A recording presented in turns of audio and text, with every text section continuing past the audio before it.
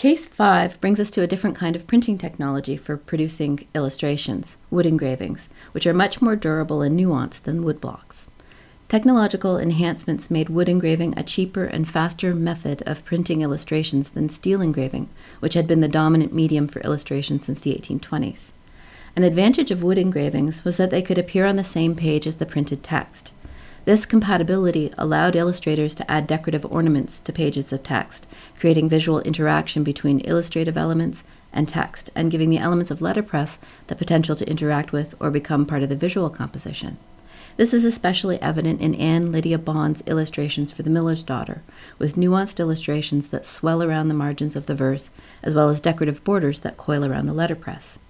The creative possibilities attracted first-rate artists, as seen in the 1857 Moxon Tennyson, a deluxe reissue of Tennyson's youthful poetry containing 54 illustrations, 29 of which were produced by the three founding members of the Pre-Raphaelite Brotherhood, Millais, Holman Hunt, and Dante Gabriel Rossetti. It has become one of the most famous and admired Victorian collections of poetry, so it's really a jewel of the exhibition as a whole.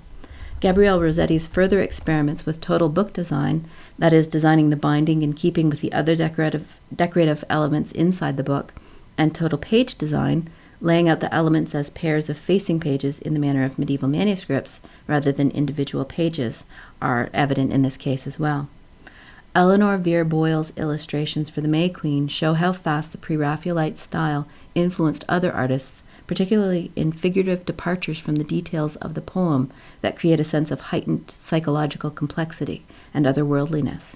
Naturally gifted and very well trained, Boyle illustrated 14 books and had a successful, highly reputable career that set an historically important precedent for other women illustrators.